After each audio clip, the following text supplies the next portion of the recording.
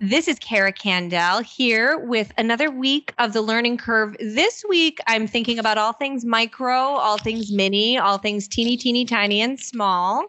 And Gerard, what would you say is your favorite micro thing? Favorite? You don't strike me as like a Mini Cooper kind of guy. Maybe I'm wrong. I don't mind. No, I think like, you're right because nothing comes to mind. Nothing mini? Like Hershey's miniatures, Gerard.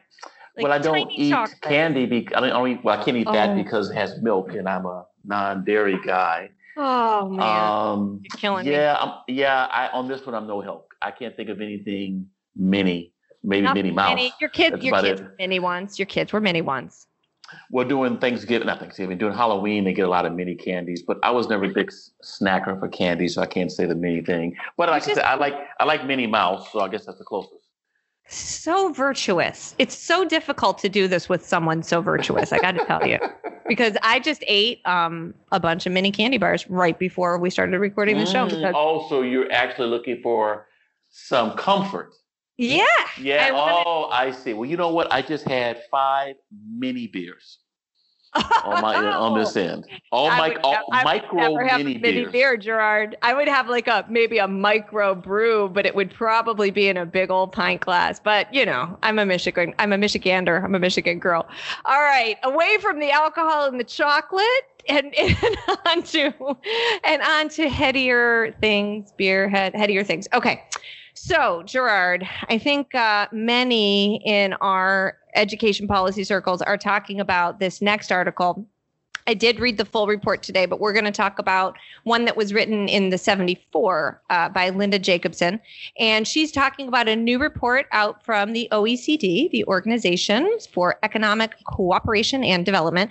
And this one is by two very well-known economists, Ludger Vosman, I probably said that incorrectly, apologies, and Eric Hanushek. And so what they're talking about in this study is basically the impact of learning of school closures and the impact of learning loss. Now, we've seen about what McKinsey, for example, McKinsey & Company had a pretty good report out a little while back about learning loss and the impacts on individuals and the impacts on dropout rates. And they had a mention in there about individual lifetime earnings going down as a result of school closures. But here, I'm going to just quote from the article in the 74. They're saying that in the U.S., school closures could ultimately amount to a loss of almost $14.2 trillion over the next 80 trillion. I was listening to, and I never listened to another podcast. I only listen to us, of course. Okay, I'll lie. I was listening to somebody talk about something in my ears the other day, and it was an economist saying, try and imagine the difference between like a billion and a trillion. He's like, if you actually think about it, a trillion is a ridiculous amount of money, but 14.2 trillion because of learning loss. And what they're saying, though, is that this could be recouped if we start to think differently about school, if we start individualizing the instruction, students work at their own speed to master academic goals, et cetera, which is making me really excited for our upcoming conversation. I mean, it's an exciting day for me because we get to talk about all things mini and micro and chocolate and beer, but also micro schools, which are all about individualizing instruction. So that is my story of the week. And Gerard, I promised you I was going to mention one more thing. Mm-hmm. And that is another way we could individualize instruction. We're seeing this in a couple different states now. And most recently, Idaho has just announced direct payments to family with some of the state's COVID relief monies. So direct payments to families are a way, for example, to allow families that couldn't otherwise afford it to hire tutors, to purchase online education that might be more personalized, or maybe a lot of money to pay for a pandemic pod, a microschool, et cetera. So see, there you go. I did it. 2 stories in one, Gerard. And I like both of your stories. I like the first one because I actually watched Eric Hanushek and his colleague live, OECD, a few days ago. And Eric sent me a copy of his paper in advance. And it was just wonderful to see the international conversation, but those numbers in the learning loss are pretty tough. And for Idaho, I'm glad to hear that, in part because I am trying to figure out ways of encouraging people in different states to do the same thing. So it's good to know that some of our governors are leading in that way. Well, you had two happy stories. My story is somewhat happy, but somewhat sad. So this is from The Atlantic, and it's by Emma Green. And it's the title is "The Pandemic as Parents Fleeing from Schools Maybe Forever." Now, the good thing about the article is she interviews a number of academic-based scholars to talk about, the pros and cons. And she's, got some good people across the way. It was great to see someone who I actually know who participated in an event I had at CAO. Cheryl, she's a professor at the University of Georgia, and she writes a great deal. Her name is Cheryl Field Smith, and she's an associate professor at the University of Georgia, and she studies Black homeschoolers. And she had a really good quote about this. And she says, if you think about the American culture, it's a lot about rugged individualism. And so in her way, she sees parents' desire to at least look at homeschooling, to look at pods or microschools as something positive. The negative thing about the story is the fact that we keep using words like fleeing, or somehow parents are panicked and therefore they're going to reach out for the first thing they can grab onto. For some parents, that's true, but I would rather, people I've talked to, frankly, they don't see it fleeing from public schools as much as fleeing to something different. And some of them don't see this as a panic, oh my God, the world's going to end, as much as, the world's opened up in a new way. And so there are multiple roads that people are taking.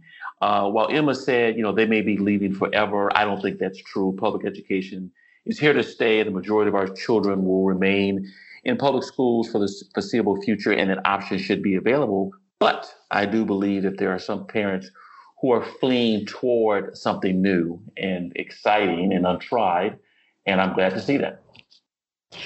Yeah, I like that take on it, Jordan. We've all been thinking about this a lot lately, those of us who spend our days immersed in school stuff. And I have to agree with you. This has been a cataclysmic event in many ways, but I don't think that this is somehow the cataclysm that fundamentally busts up the way we do things in public education in this country. I think there'll be some absolute playing around the edges that will be really, really productive. But I do agree with you that at the end of the day, we need to think about supporting our public systems in ways that make a big difference for parents, right? So we have noticed that so many, we could do bad story after bad story about what we're seeing in districts right now. It's all out there. But there are also some really good stories too. But I think that the challenge that we see that districts are really facing is that teachers and administrators, they care about kids and they see exactly the needs we're highlighting on the learning curve every week. It's just that sometimes bureaucracies have first of all, they have a lot more stakeholders to deal with, and we can do another 10 shows on that, right? But they're also just slower to change. And so there are really great stories out there about districts trying to start learning hubs. I will add the words "for free" in there that could serve parents that might otherwise feel like they need to flee the system because either they're not getting what they want in terms of just straight up childcare. I have to go to work, and who's going to oversee the schooling? But I think that some parents, to your point, will find alternatives. They're not necessarily fleeing, but they have seen that there's maybe another way. And my great hope is that our public system will learn from this instead of criticizing it, which we're also seeing some of, right? Oh, if you parent leave the public system, you're ruining everybody else's opportunity. I think that that's scary stuff. But I hope that our public districts will learn from these articles and these sentiments.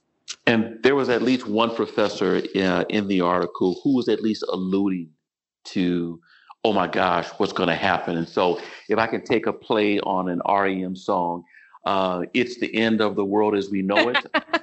I don't think that's the case, but if it's the end of one way of thinking about teaching and learning, then I feel fine. Oh, you're singing again. I'm singing again. Also revealing our age and general demographic. It's all good. It's all good. Kamala Harris was wearing Converse sneakers. Did you see that photo? I did not. Gen Xers, baby. Here. The old Chucks. That's right. REM. All right. Well, to the point that you just made, I think that it's not the end of the world, but we're going to continue to see some great innovations. And our next guest is I think we've probably mentioned his name and or his organization on here several times. We've finally been able to find some time to get him on. He's a busy guy. But Kelly Smith is the founder of Prenda Education. And so this is, it's just a really interesting story about how he came to this. He's going to finally define for us what a micro school is. And because I think that sometimes the topic is, the term is up for debate. And we're also going to learn about how this organization and parents and communities are tinkering around the edges to come up with new educational experiences. So we will be back right after this.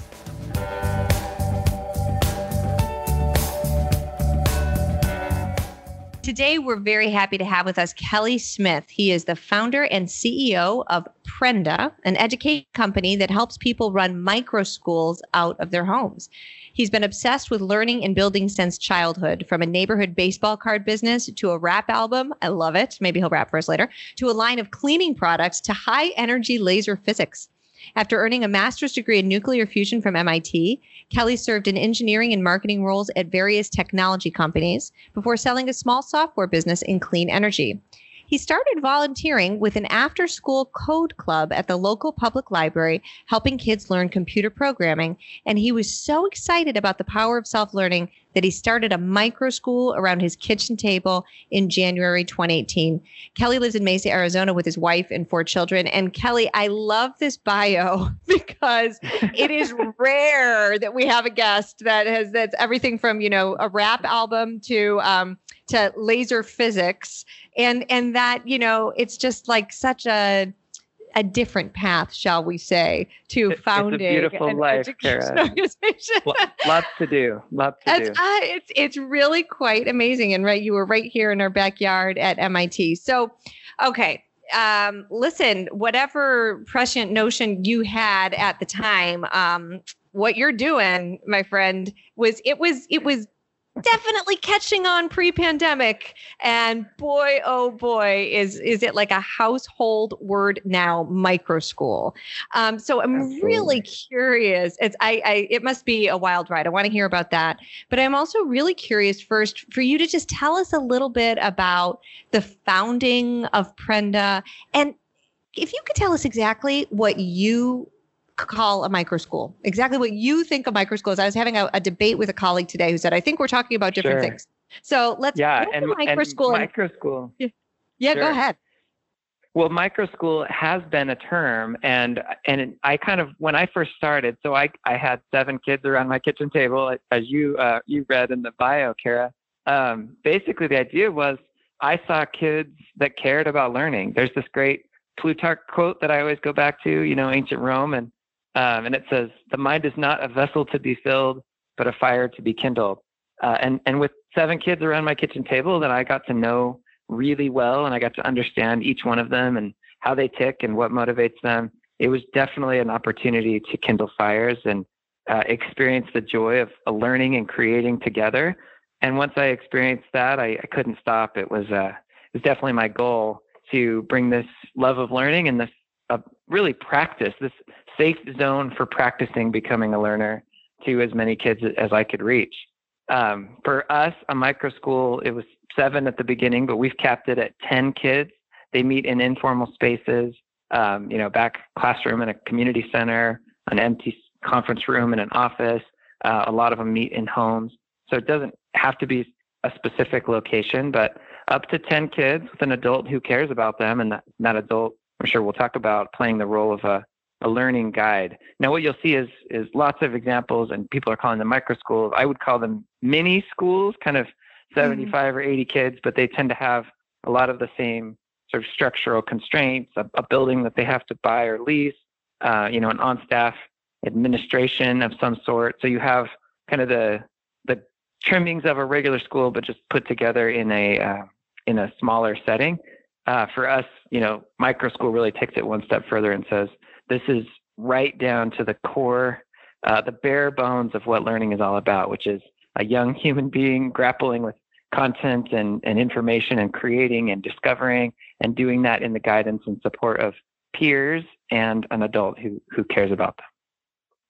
Okay, so adult guided and also peer-to-peer in many ways, it sounds like. But so here's a question that I get from friends when I'm, at a dinner party. Well, I used to go to dinner parties, explaining this to folks, right? And one of the things they say is, well, but how does that work? Is it one teacher? And what if you have really multi-age? Now, my own children are Montessori, so I have experienced a multi-age classroom.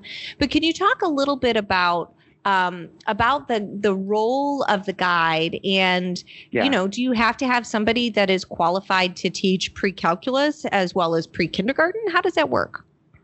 Yeah, great question. And if you look at our kind of traditional education system of today, there's a lot asked of that person we call the teacher. Everything from creating content to delivering information to evaluating the work, on top of all of these human connection, supporting, motivating, inspiring, and then, connecting this all to some broader pedagogical background. It's a pretty tall order. Some people would say impossible. I've heard people here at the Arizona State Teachers College refer to it as an impossible job. Okay. I think as you think about all of that, there's this underlying assumption, which is vessel filling. If you go back to the Plutarch quote, most people in their mind, as they think about education, imagine some form of children showing up, receiving knowledge, right? School is a thing that happens to you, and the teacher's the one that does it. So the education is in his or her hands. The teacher's responsible for making sure that this content gets transmitted into these brains by this date, when we take the test and hope that it was retained long enough. And that's worked okay. I would argue that for us, we've really tried something different. We've said, if it's about kindling a fire, which I believe it is, then how can we open that up and how can we create as many options as possible? One of the things right off the bat that you get to is pace and choice and autonomy in terms of setting your learning path. So we've adopted at Prenda, we've made the choice to orient everything around academic standards, the same math and English standards that everybody would get. But instead of giving it to the teacher and saying, here, take these standards and impart them or put them into the minds of these children on this kind of, they'll use words like scope and sequence, like over this period of time, make sure these kids get this content. Instead of doing it that way, we've flipped it around. We've said, okay, kids, here's everything that the state of Arizona or the state of Massachusetts wants you to learn about math and in this thing that we call third grade, right? And so here's the third grade math standard. You learn them, and we've structured it in a way that the kids will create their own daily goals. We have a system that the kids are able to enter those goals and kind of keep track of their progress towards the standard. They're taking formative assessments, so they always know what they understand and what they don't understand, and they can see it visually. So they're working towards mastery of third grade math, and they're able to do that in a way that feels much more empowering to them, much more engaging, because they're driving the education. And what that also does then is it frees up now, one, every kid in the room could be working on something different and often is working on something different. So it's not wait until, next week when we get to something that I don't know, or maybe give up because I don't know what the teacher's talking about. So I just think of myself as dumb and sort of check out in the back of the room. Everybody's engaged. Everybody's at, what they call the learning frontier, or the academics call this the zone of proximal development. But it's basically like what you know, what you know meets what you don't know. And we want to get every kid there as quickly as possible and spend really all of our time educating right at that line, because that's where learning grows, and we think that's where the skills are built and the confidence is acquired as well. So hopefully that gives you a little picture. The adult that's really guiding that process. And I appreciate the term zone of proximal development. As a former employee of a teacher's college, it's one of the good things that we talk about, but also when I heard you say the word impossible, it always gives me a little pause, because I always think very few teachers, I think, find things impossible, but sometimes we who have been put in charge of teacher training like to see things as impossible. So I like your spirit. Okay. So you've got a different approach to learning, both in terms of, structure and how content is delivered or maybe not delivered, right? Or not imparted. And access, you've got access, right? And so it's a totally different model, but Prenda has, since the time you started it, like I said at the outset, even before the pandemic, when people started asking questions like, I wonder what I can do in a small group out of my home. This idea was really catching on, and Prenda was expanding. And I imagine today you're getting a lot of phone calls. Can you tell us a little bit about the journey to bring this model that you developed around your kitchen table to more families, to different places across the country? And also, what is it looking like in this particular moment? Yeah, great questions. So as I was sitting there around the kitchen table, one, I didn't have the learning model built. I had some insights because I had been volunteering for 5 years with kids at the library in the specific domain of computer programming, but I hadn't had an education background. I didn't have any content or curriculum built. I knew where to find standards aligned curriculum. I knew that projects would be fun, and so I was literally Googling and finding projects with basically just a paper version of a model. I was able to see one-on-one these kids get to these moments where the fire was lit, where they believed that they could learn anything they wanted. And I would see them dive into an area that they were interested in. They would build a project. They would share it with their friends. And there were these moments of catching fire that I remember sending a message early on in the process before we really had anything built yet. And I sent it to some friends. I said, you guys, I've seen the future. I mean, I've seen what education can be for these kids. And it was exactly what I would have loved as a young student and what I wanted for my own kids, one of whom was in the class. And so that was nice to be able to see him engage with it, but my friends' kids too. And so the question from that point on was like, well, what is it about what I'm doing that, that we're looking for, and what would it take for more people to do it? So the next semester I found 2 friends who were willing to start microschools in their house. And by this point, we had some basic software written. I had some curriculum designed, and we were accessing a lot of third-party kind of open educational resources. So we had a learning model and some core scaffolding to give them. But the customer support for these new learning guides was my cell phone. They would call me, hey, what do I do about this? And how do I engage? What do I do when a child is not wanting to learn? And what do you do when there's a behavior challenge? And what do you do if they're really feeling frustrated?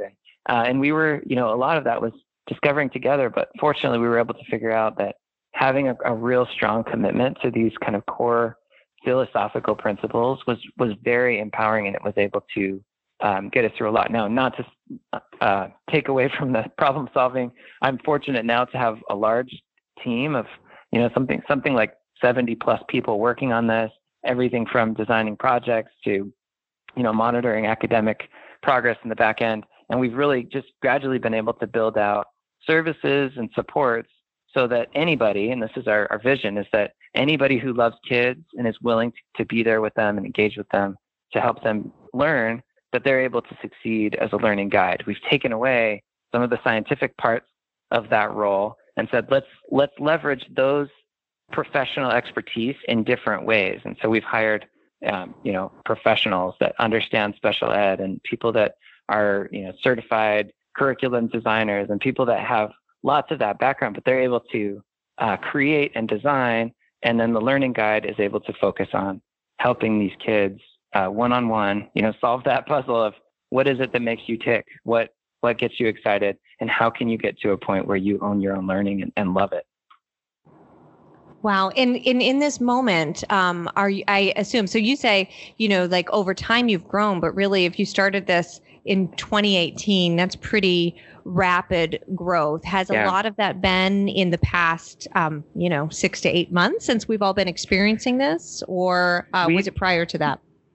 Yeah, we've definitely seen a strong interest during the COVID pandemic. I think two things happened. One, school wasn't on. There was no the alternative option didn't exist the way it had existed before, and so that raised a lot of open questions.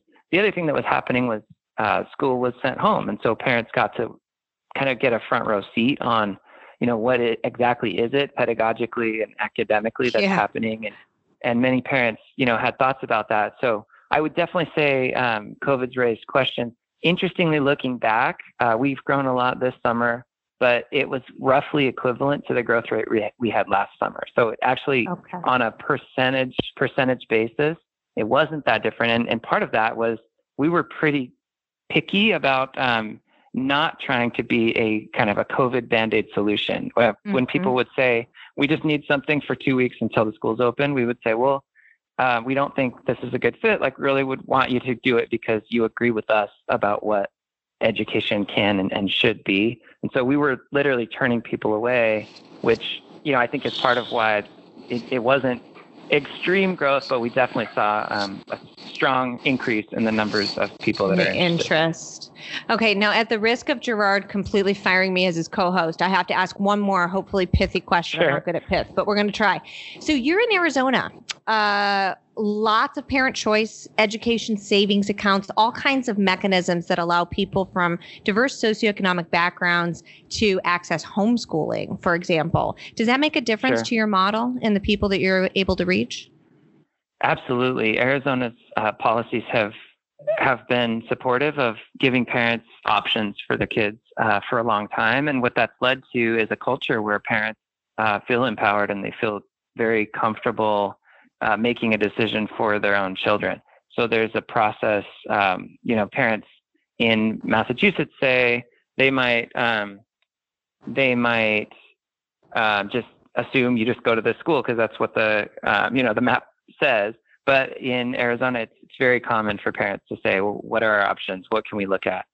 So having that as the background has definitely opened up, possibility for this to get off the ground. That said, our goal is to bring this to other children and make this available.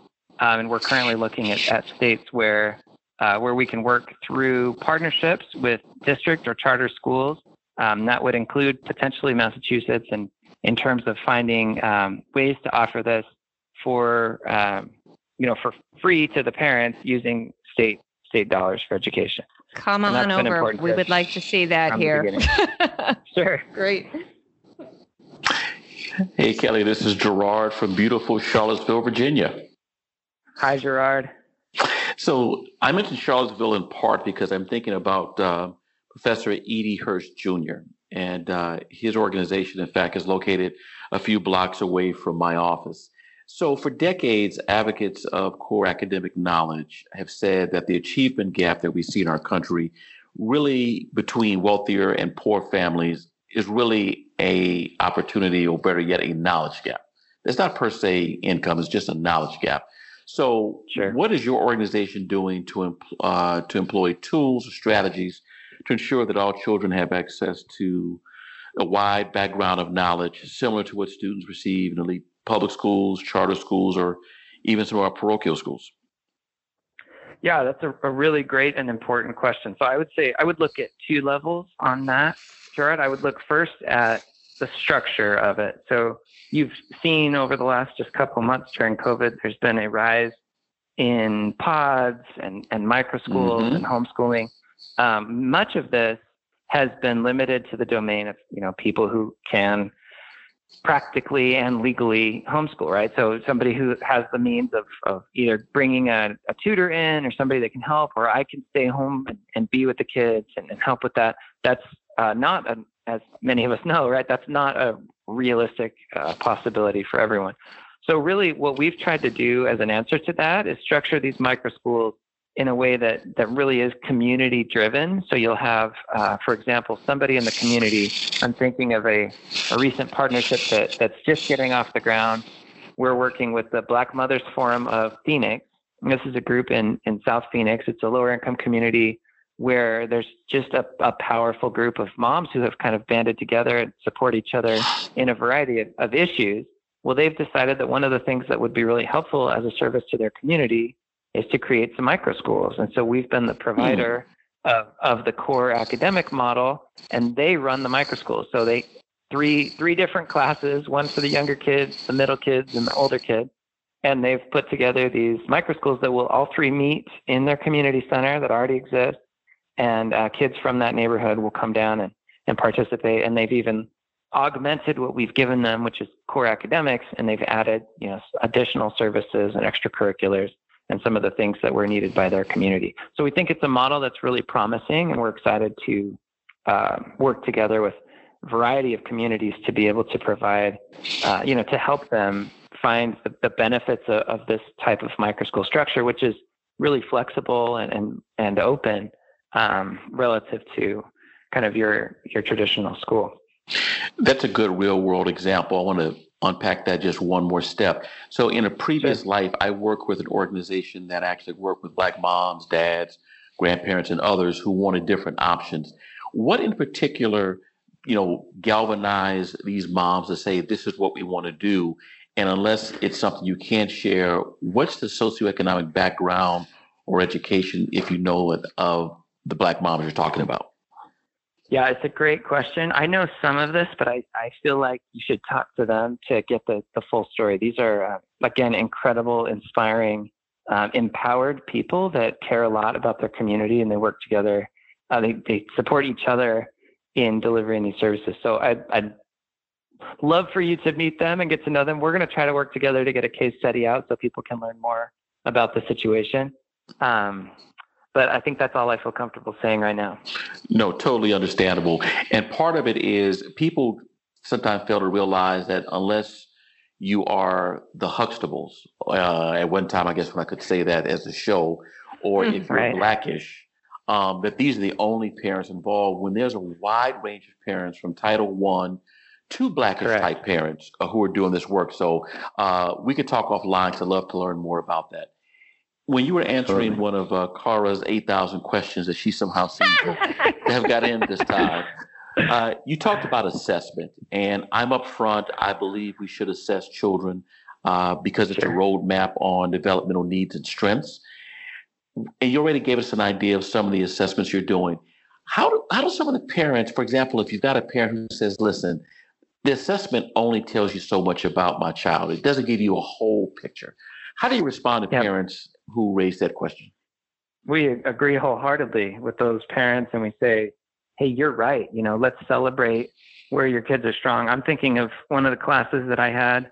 There was a boy in there that was, I think, a fifth grader. He was a little slower to read, and it was, it was a struggle for him still to be able to read things. And so we would participate in something that was very letters heavy as a class activity. Say, we would do a Socratic discussion around an article, and one of the kids would choose the article, and he would struggle. He'd feel like, oh, I'm not there. He's maybe fifth grade, and some of the other kids were fourth, and he felt like, oh, I'm getting, how humans are. We make comparisons, and it was fascinating. One of the days, we organized a field trip to go visit the public library, and the librarian had let us access the robots. There was like Lego robots at this place.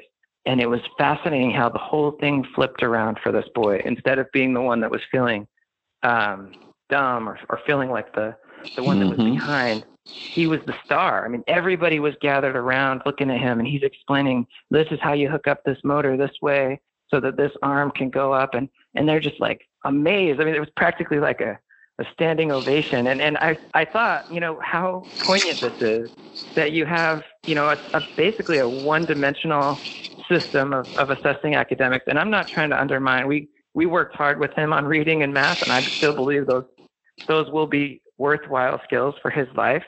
But for him to also have these moments where we're doing something completely different than that, and he can see and experience his genius and understand that there's no fundamental difference in the value of two different human beings. We're different, and we have our gifts and abilities, and we all have something to contribute. So that's my answer to those parents. Now, in terms of, are we focused on the standards? Absolutely. We have what we call conquer mode, where the kids work at their own pace. They're focused on math, reading, writing, and English language kind of conventions, and it's mastery based. So we know at any given point where the child is. And I think more importantly than that, they know, the child knows, and the child sends a weekly update home to their parents. So it can be a constant quest, as opposed to a progress report or a parent-teacher conference, or some of these traditional mechanisms where you kind of get the information after the fact. So, a letter grade or something. It's like, oh, well, you were about 73%, Instead of that, it's like, you are at 73 right now, and with additional work, you can be at 75 and 80 and 85 and 90. And so there's this constant reinforcement of a growth mindset. These kids can see learning as a continued quest, and they can feel empowered in doing that. No, that's an excellent response. And on behalf of both me and of course my co-host Kara, this is the kind of conversation we not only want to promote, but we're hoping people are having inside of their homes and via internet and other places, because you took an entrepreneurial approach. And I often tell people the difference between an entrepreneur and a bureaucrat is that a bureaucrat will see an opportunity and call it a problem. An entrepreneur will see a problem and call it an opportunity. And you were doing this before COVID-19 and all the challenges. So thank you so much for leading and having a good conversation. And we'd love to stay in contact, and we'd love to learn more about the work you're doing with some of the moms in the Phoenix area. I've got a niece who lives there and some other family members. So good place. Absolutely. Appreciate the time, you guys. Thanks, Kelly. Great talking to you. Take care.